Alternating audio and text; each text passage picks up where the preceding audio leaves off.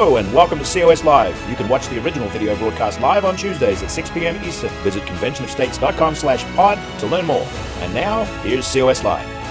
Well, hello COS supporters, and welcome back to another edition of COS Live. My name is Andrew Lush, no longer Andrew Woodruff. I took on my stepfather's last name, and he adopted me as his son. So I will now be Andrew Lush. Anyway, I'm joined by Rita Peters, who is my co-host. She's also the Senior Vice President of Legislative Affairs. Rita, how are you doing today?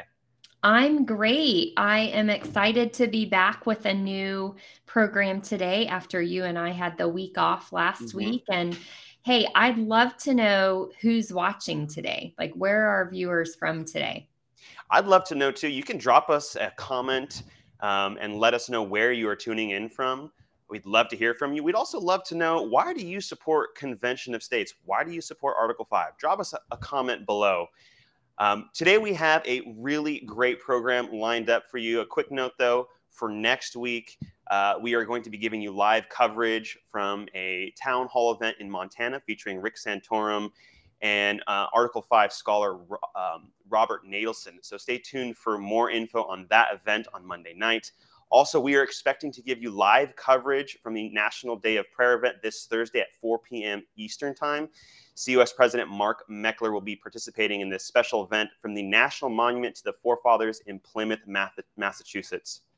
So in a previous episode, Rita and I broke down the best citizen testimony in favor of our Article 5 Convention of States. Today, we're going to do things a little different. We're going to give you the best of the worst in opposition to our organization, to our Article 5 resolution. It's going to be a whirlwind. It's going to be painful, maybe a bit nauseating, but we're going to work through it together. And we're going to demonstrate how the fringe left and the fringe right, or the far left and the fringe right, are so close in their opposition to us. And we're going to show you that there are multiple organizations out there against us who are funded by none other than George Soros. Before we get to that, though, of course, we have our Article 5 trivia giveaway question with COS Vice President Mike Ruthenberg. Mike, over to you.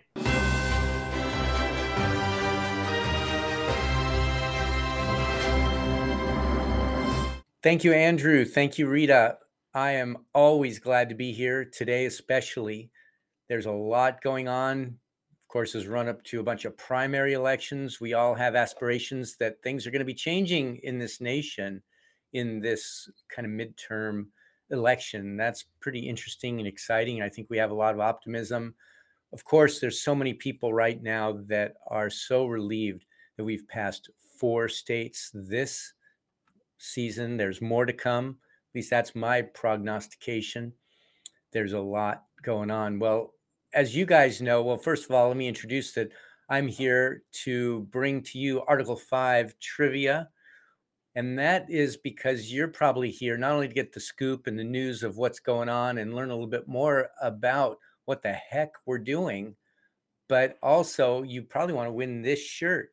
And I really like wearing this shirt because right now I'm not a big fan of the Disney fiefdom. I've heard literally billions of dollars are going out of their coffers because they're trying to get involved in indoctrinating our children. And I'm sure you're familiar with the story, but if you want to wear a shirt like this, stimulate that conversation and shame Disney, hopefully shame them into doing the right thing, then you can go to shopconventionestates.com and get one of these shirts, or you can answer our question correctly and you can win one in your size. So that's my hope for you, is that you'll win this shirt. And if you don't, just go to shopconventionestates.com. Look around and hopefully you'll pick up a No Mouse in This House shirt as well. So on to trivia. We have millions of supporters across the country. In today's episode, we're going to show you how some of the people who oppose COS, and we're going to expose them. And then we're going to discuss why they oppose COS. I'm sure you probably already know. These opponents come from both the far left and the far right. It's crazy. They use the same talking points. It's amazing how politics can make strange bedfellows, and we're seeing it. We actually see people that we largely agree with getting in bed with people on the left to oppose COS. It just doesn't make any sense to me. Last week, Article 5 scholar, probably the best and most knowledgeable in the nation on Article 5, and professor, Robert G. Nadelson, put out an article on the subject, identifying 6 key individuals, 6 of them from the 20th century, who are closely allied with the DC establishment. Their disinformation was then spread by 2 mainstream news sources. And my question to you is, which 2 news sources were the ones that were mentioned that this disinformation was published in? So there's my question of the day. Again, which of the 2 news sources helped spread this disinformation from these 20th century people? We certainly won't call them scholars or anything, that's for sure. Anyway, I'll be back towards the end of the show and I'll give you the answer, and I'm looking forward to it. Enjoy the show. I'm sure you'll get quite a bit out of it today. Back to you, Andrew. Thanks, Mike. Well, for this first video, our old friend Publius Holda is back, and she's testifying in this video before a South Carolina committee in 2020.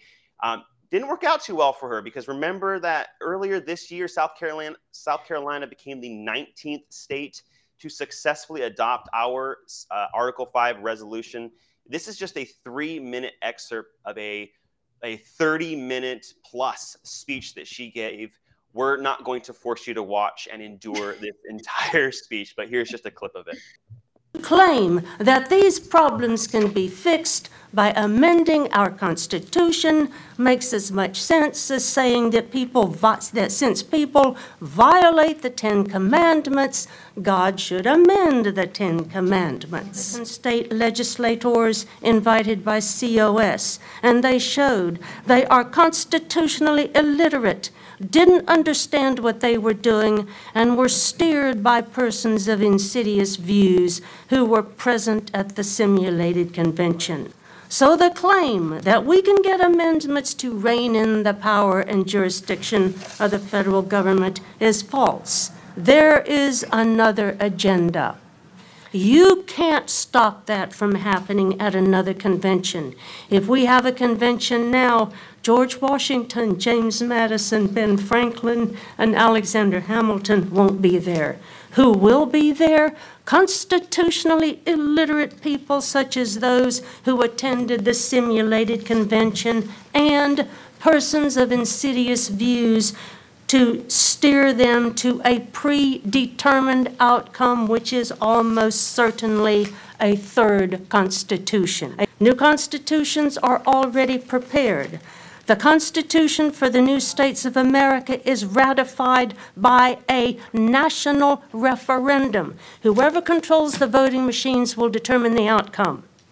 The states are dissolved and replaced by regional governments answerable to the new national government. Under this Constitution, we are disarmed.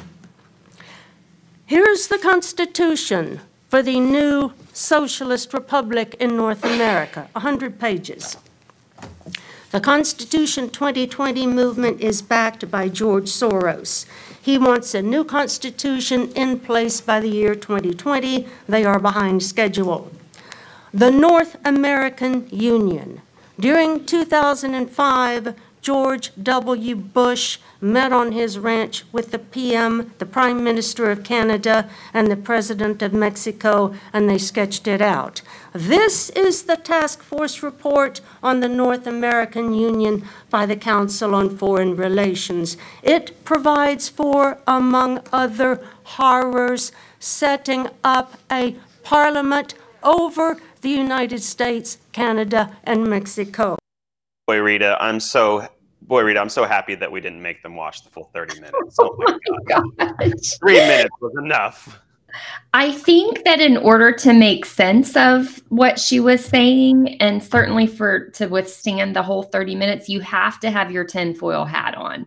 Because let me tell you, this is some crazy talk. And I have to just say, the sing-song voice of Joanna Scuteri, Joanna Martin, whatever her actual name is, it gets me every time. Like the sing-songy voice combined with the error that she is spewing out just drives me absolutely nuts. Okay, I'm gonna take a crack at just a few of the things she said. I was scribbling furiously with my pen. Okay, the 10 Commandments. I mean, the comparison to the 10 Commandments. No, I'm sorry. It doesn't work, Joanna. The 10 Commandments, we all know, were perfect and holy, written by God himself. The Constitution, pretty darn good. The best Constitution the world has ever known. But it is not holy writ. It is not sacred. It was not written by God himself. And you know what? The framers knew that. That is why they themselves included Article 5. So this idea that we're going to compare the 10 Commandments to the Constitution, I'm sorry, it just doesn't work. Okay, I have to take issue with her repeatedly calling us, you and I, Andrew, as well as the 5 million plus grassroots supporters of Convention of States across the nation, persons of insidious views. Oh. Hello? What are the insidious views she thinks we have, and where is her evidence that we hold those views that she is saying we have? There isn't any. It's just crazy talk. She likes to remind everyone that George Washington would not be at an Article 5 Convention of the States. That is true. George Washington has passed away, sadly. He won't be there. But, I want to point out that every time she draws upon this argument, every time she makes it sound like, there's something evil about crafting amendments to the Constitution because it's somehow perfect and holy and sacred, she is really turning the founders' own views on their head. It's very clear that the founders, the drafters of the Constitution, understood very well that human nature is static over time. And part of human nature is, we are naturally power hungry and greedy. Even George Washington was not perfect, and he knew that very well, as did his contemporaries. So I just don't buy this argument that because George Washington's not here, no one can ever, do anything to improve the country and to reform our government again. I don't believe that. The founders certainly didn't believe that. Mm-hmm. There's one last one that you didn't cover. Your analysis was really spot on, but the one she did invoke George Soros, claiming that Article 5 conventions are funded by Soros and that he wants an Article 5 convention, which I think is completely crazy. And this next video that we have is really going to be quite telling, because we are bringing you the second video from Texas, from an organization called Common Cause, which is a George Soros funded organization.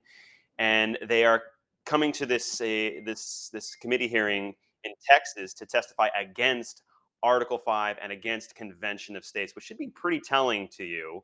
Why would George Soros be funding us but then opposing us at the same time? That's kind of odd. Yeah, this is going to be fun. So again, there's 250 leftist groups who oppose Convention of States, and they're all Soros-funded organizations, including Common Cause. Let's see what this person had to say. My name is Anthony Gutierrez. I represent Common Cause Texas. We're a membership organization of about 26,000 in Texas. With the state chapter of Common Cause, which has about 700,000 members nationally. We are in opposition to SJR 2. I did submit written testimony, which I hope y'all will take a look at. I'm going to struggle to fit this into 2 minutes, but I will do my best to hit the high points. Essentially, we feel like there are just too many unanswered questions about how an Article 5 convention would work. I feel like we've heard a lot of testimony today about the political goals of what people would like to see out of the convention. Our issue is really more with the process. I think there is a reason why in our country's history we've never had an Article 5 convention. despite the fact that there have been over 400 applications from states in our history.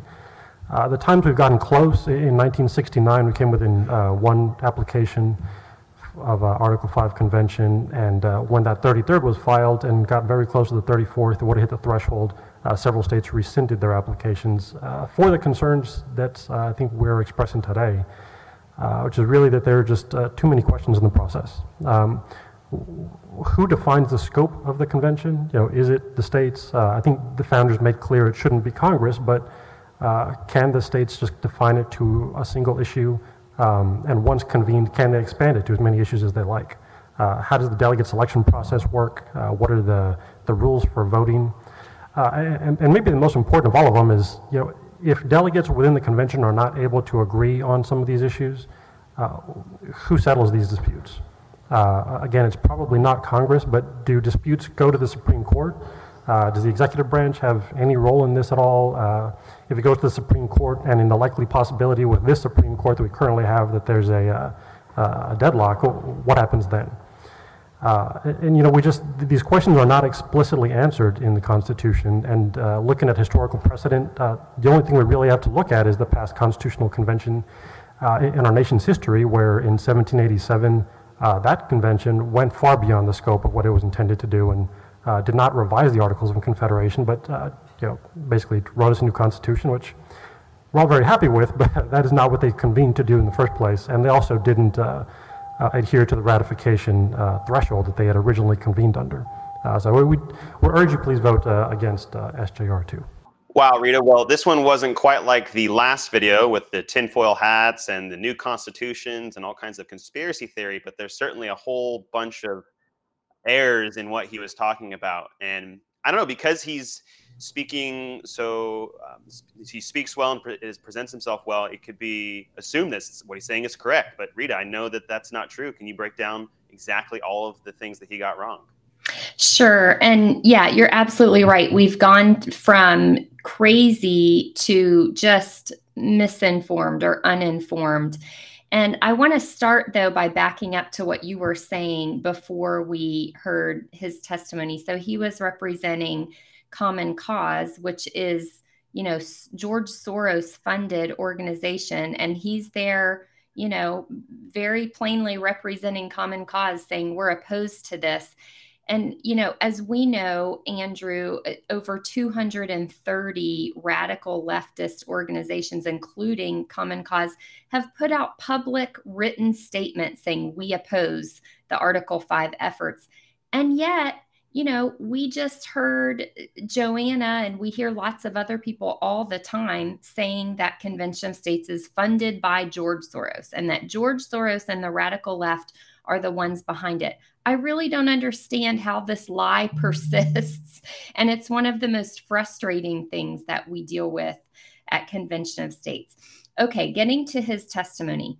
Well, he suggests that the reason we've never had an Article 5 convention to propose amendments in American history yet is because we don't understand how the process will work. So when we start to get close, then states start rescinding their applications. I don't think that's right at all. The technical reason we haven't had an Article 5 convention yet in America is because 34 states have never at the same time been in agreement as to the scope or topic of amendment proposals that they wanted the convention to consider. So it does matter how the states define the agenda or the topic for amendment proposals that will be considered at the convention. And for those who are watching who might be new to Convention of States, the applications that 19 states have already passed that are advocated by the Convention of States call for an Article 5 convention to propose amendments on 3 topics. That's it. Imposing fiscal restraints on the federal government, limiting the power and jurisdiction of the federal government, and setting term limits for federal officials and members of Congress. So until 34 states pass applications for a convention on those specific topics, we won't have a convention for that purpose. It takes 34 to get to convention. That's why we haven't had one yet. Now, I want to say, just as a general response to this gentleman's testimony, there lots of people have questions about the process, but the questions have answers. And he was just dead wrong in suggesting that the only precedent for us to look to was the 1787 Constitutional Convention.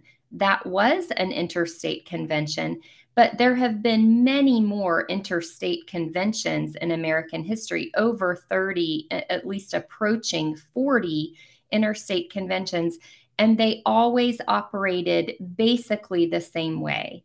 The convention itself sets the rules. When the state delegations get there to meet, they set the operating rules. They operate very similarly to a state legislature in the way it operates. We know that conventions operate on a one state, one vote basis. So no matter how many commissioners each state sends, every state gets one vote.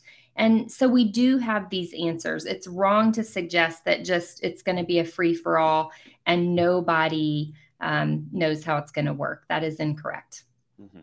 There was one other thing that he said too. He talked about the 1787 convention going beyond the scope of what it was called to do. I mean, that's surely not true as well, right, Rita? Yeah, thanks for reminding me about that one. We hear that over and over so many times that it's almost just goes right over my head these days. But yeah, that's absolutely untrue. And it is a common myth that has been perpetuated mostly by scholars on the left in past decades that the Constitutional Convention of 1787 was a runaway, that people like George Washington and, James Madison went there and were dishonorable and disobeyed the charge that their states gave them. And it's just not true. It has been completely disproven by those who have taken the time to actually read the instructions that the states gave to the delegates who represented them at convention. So yeah, it's another myth that has been completely disproven. All right, so we went from the fringe right to the far left, kind of tinfoil hat, to something that's more just misinformation. Now we're going to go to West Virginia, which was the 18th state to pass our application. But before that happened, the ACLU was trying to stop us. Check out this full testimony. Good morning. My name is Lori Stark, and I'm the legal director of the American Civil Liberties Union of West Virginia. I am here today on behalf of Eli Baumwell, who is the advocacy director for the ACLU of West Virginia. He is unfortunately able to be here today. I will be presenting his comments. I am here to speak in opposition of House Concurrent Resolution 31. The ACLU is one of the oldest, largest, and most experienced organizations dedicated to defending the Constitution and the rights contained therein. I know I take great pride in saying that no other non-governmental entity has been in front of the United States Supreme Court as much as the ACLU. Suffice to say, we have a pretty good idea of what we're talking about. We also recognize that Article 5 of the U.S. Constitution does indeed leave the door open to amendments by conventions of the states. However, after more than 2¼ centuries of declining to use that option, we believe it exceedingly imprudent to open this Pandora's box at this juncture. I hope that all of you in attendance today have heard the parade of horribles that could result from this. But in case you haven't, let me briefly spell out some of the concerns. This method of amending the Constitution has no rules. There is no legal precedent. Proponents will point to the state constitutional conventions. And indeed, we can hope that an Article 5 convention might follow those precedents, but there is no legal obligation to do so. As I and other people have pointed out before, the closest direct analogous situation resulted in scrapping the Articles of Confederation for the Constitution we have now. Every step of the process would wind up in years of expensive and bitter litigation. Just think, there would be disputes about the time, place, and manner of a convention, about the delegations and voting, about the constraints, about ratification. Beyond that, It would not be hard to imagine significant changes to the Constitution that could dramatically alter the legal framework for this country, hanging out in the ether while states feud bitterly over ratification. I know that some of you will also point to the language of the resolution asking for a one state, one vote model and say that the Bill of Rights cannot be amended, that states can recall their delegates, and that ratification will take place through the legislatures. These are all friendly suggestions, but I can tell you, friendly suggestions are not always adopted. I could continue with the flaws in the plans. I could tell you a dozen better ways to address the grievances with the federal government, starting with ending gerrymandering by adopting a nonpartisan redistricting process. But our time this morning is limited. So instead, I want to address one final claim that I hear, that a convention will never actually be held. As the calls get close, it will spur the government into action. That's a dangerous game of chicken, my friends. You're surrounding your house with dynamite, hoping to scare the neighbors into being more polite. And I shouldn't have to tell you, that's a bad idea. Thank you. Okay, wait a minute, Rita. Wait a minute.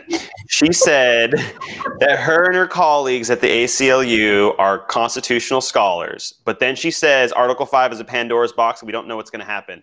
How can you be a scholar of the Constitution, which has Article 5 in it, and then say you don't know what's going to happen? How can you square that circle? Well, wait, Andrew. I think you missed a couple of things there. You missed the part where she said, you should trust us because we're the ACLU and we know what we're talking about. So I don't think you're supposed to question her testimony. Also, mistake on my part. Yeah. Also, I was really encouraged to learn that, she does agree that Article 5 does provide for a convention method of proposing amendments to the Constitution. Like she said, yes, it does. Like she was very affirming in that. So, maybe there's some hope. Maybe she really is a constitutional scholar. I don't know. I want to point out before I say any more about her specific testimony that I think, if I recall correctly, the ACLU was the only opponent at that public hearing in West Virginia.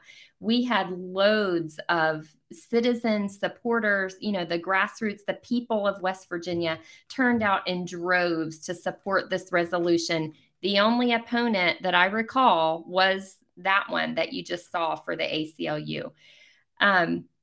So I want to just talk about, she's again making this case that this is a Pandora's box.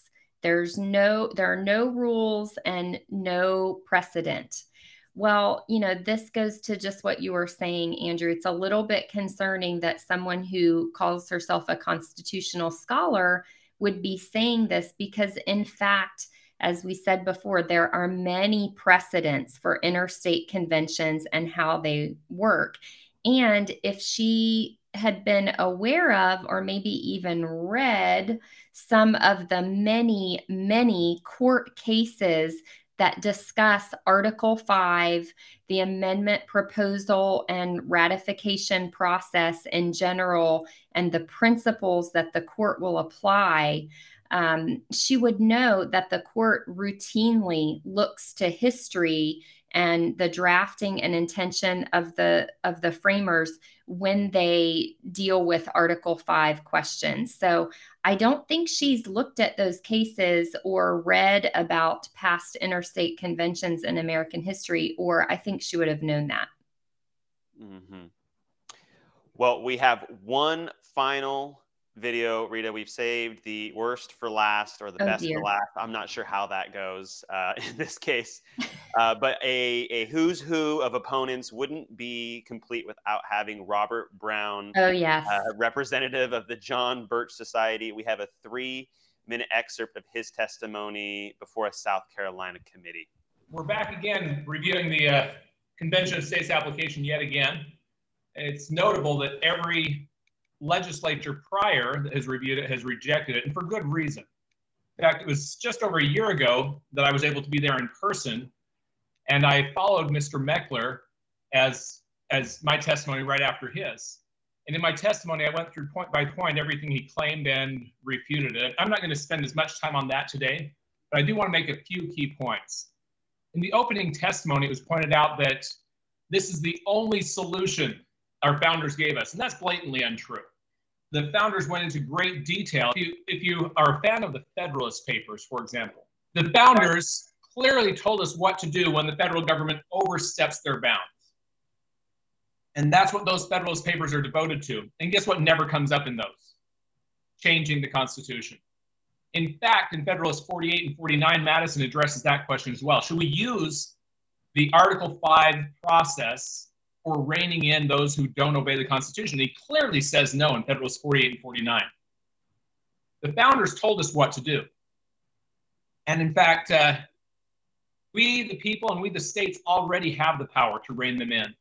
I had an interesting conversation just over a year ago with the Lieutenant Governor of Arkansas. As a former congressman, his name is Tim Griffin. As a former congressman, he told me the most interesting thing he learned as being a member of Congress was that, to his surprise, Congress is actually very responsive to the will of their constituents, which he had never suspected. And he took as an example the balanced budget movement. He says, of course, the balanced budget movement has large popular support across the country, so why don't they pass a balanced budget?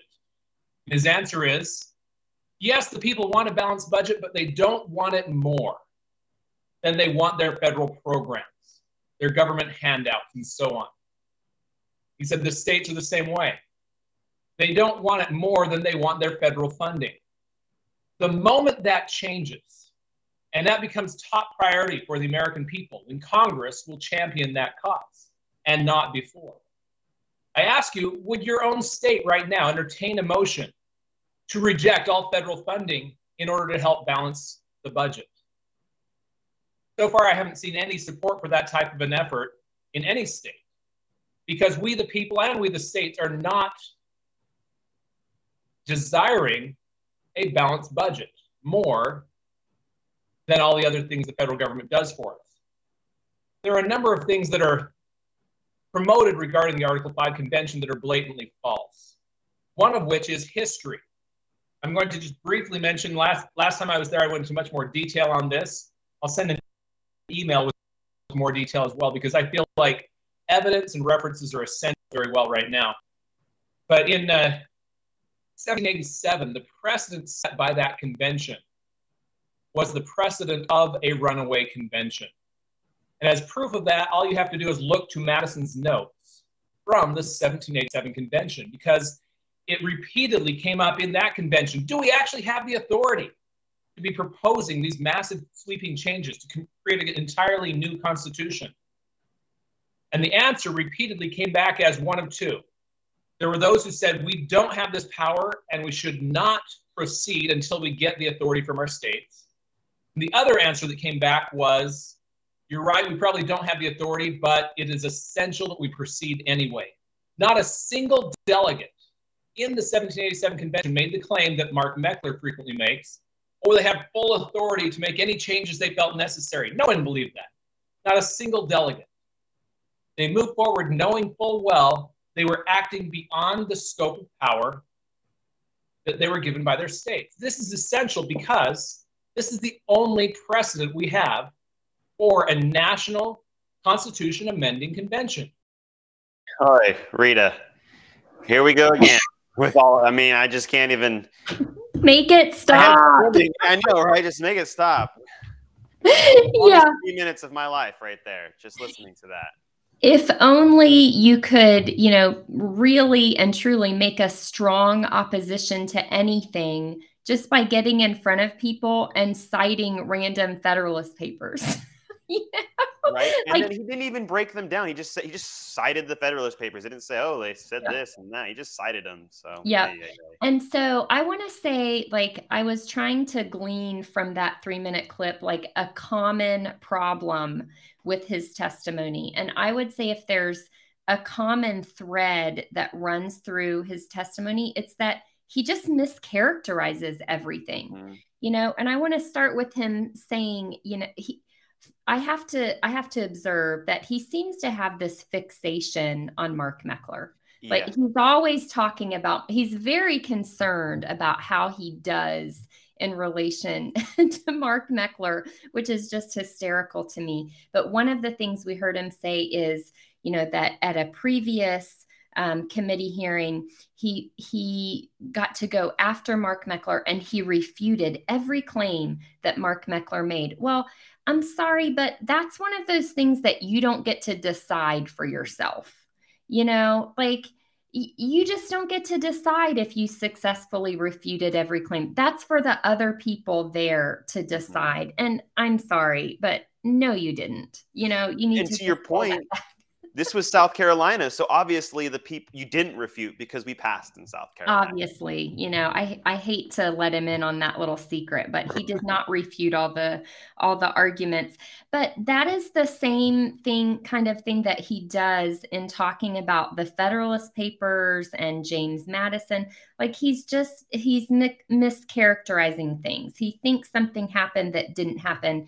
One example is him talking about James Madison being, so opposed to the use of the Article 5 convention process. He's completely mischaracterizing it. What Madison is talking about in those historical documents is that Madison was opposed to this push that was going on at that time to hold a second general interstate convention to write a new constitution in place of the one that had just been drafted. That's what he was opposed to. He was not opposed to the states holding an Article 5 convention to propose amendments. Absolutely not. And, I want to point out that the founding generation was great with the Article 5 process. They, immediately started filing applications for an Article 5 convention to propose amendments in order to get the Bill of Rights. Now, they didn't end up needing to have that convention because Congress acted. It saw that the states meant business. It knew that the Bill of Rights was needed. So Congress went ahead and proposed the Bill of Rights. But that is proof that the founding generation was, not only did they adopt a constitution that had the Article 5 convention process in it, they started right away trying to use that process because it was a good and safe process. And then I want to give one example too, where because Robert Brown, one of the things he says is that, the Article 5 process is not appropriate for restraining the power of the federal government or its scope and jurisdiction. Well, that is just immediately refuted when you look at the 11th Amendment.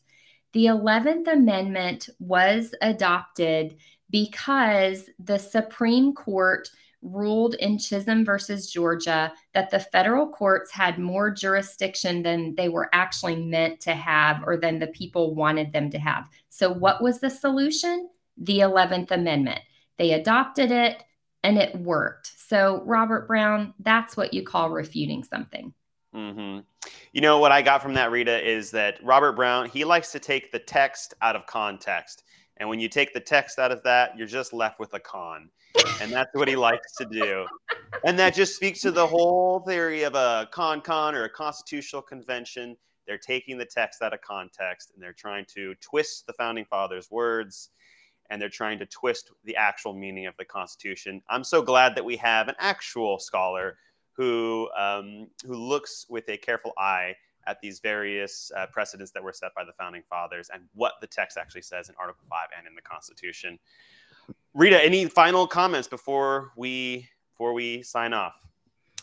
I don't think so. I really enjoyed that. Although it is painful, it's nice to get a chance to respond to some of the crazy that we regularly hear. And I just want to encourage our listeners, when you hear people making some of these opposition arguments to Convention of States, just remember that the questions, the objections, they do have answers, and we're happy to help you find the answers. Go to conventionofstates.com, get in touch with us, and we will point you in the right direction.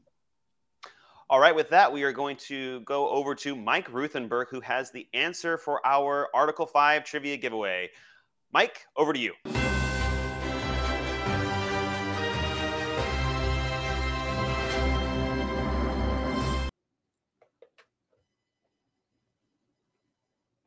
Thanks for coming back. I hope you guys already have the answer to our trivia question. I hope you, more importantly, enjoyed the show today. There's so much great information talking about all the disinformation that happens. And one of the things or the question, first of all, the prize. Everyone wants to know what the prize is a No Mouse in This House t-shirt. No more Disney is what we're saying, because we really do want to shame Disney into getting out of gender politics, education. We want to get them back into the entertainment business where they were known and loved and had their incredible rise throughout this nation. And if you don't win the shirt, just go to shopconventionestates.com and pick one up, and you'll start the conversations and you'll help people to understand why it's important for us to focus on the people that tend to agree with our values and not build up the people that have sometimes wicked views of what our values should be. Anyway, going back to our question, the question was, of course, last week, Article 5 scholar and Professor Rob G. Nadelson, put out an article on the subject identifying 6 key individuals from the 20th century who were closely allied with the DC establishment. Their disinformation was spread by 2 mainstream news sources. The question was, what are those 2 sources? The answer, the New York Times and the Washington Post. Probably not your favorite publications, are they? And I'm sure you know who owns the Washington Post. That's a Bezos publication, I guess you would call it. And if you guess that, you would be right. According to Rob Nadelson, the principal talking points exploited today by both right and left-wing opponents were invented.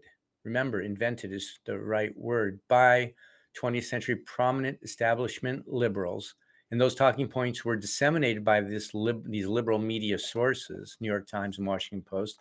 Most of this credit for the invention goes to 6 individuals writing in academic journals. Charles Black, a highly influential and very liberal Yale law professor. He started calling an Article 5 convention a constitutional convention. Of course, that is a popularized misconception, and they falsely claimed Congress could regulate it. Gerald Gunther, who clerked for Chief Justice Earl Warren during the court's most activist phase.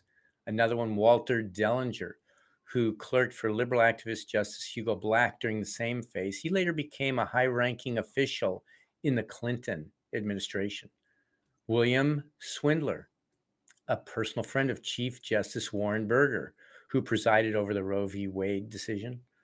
Lawrence Tribe, who clerked for Justice Potter Stewart during the same period and was also allied with the Kennedys. Arthur Goldberg, another member of the Kennedy clan, who served as JFK's Secretary of Labor and briefly on the Supreme Court. Anyway, if you want the full scoop of what happened here, you can go to the link. Click on the link that I think Producer G has it up there. It talks about Professor Nadelson exposes origins of anti-convention talking points right on our website, and read more. But for now, that's our story. That's our trivia for the day. And now back to you, Andrew and Rita. Thanks, Mike. We do this show every week because we love America. What we don't love is what's being done to her by swamp monsters in DC. The founders knew this would happen, and they gave us a plan to fight back.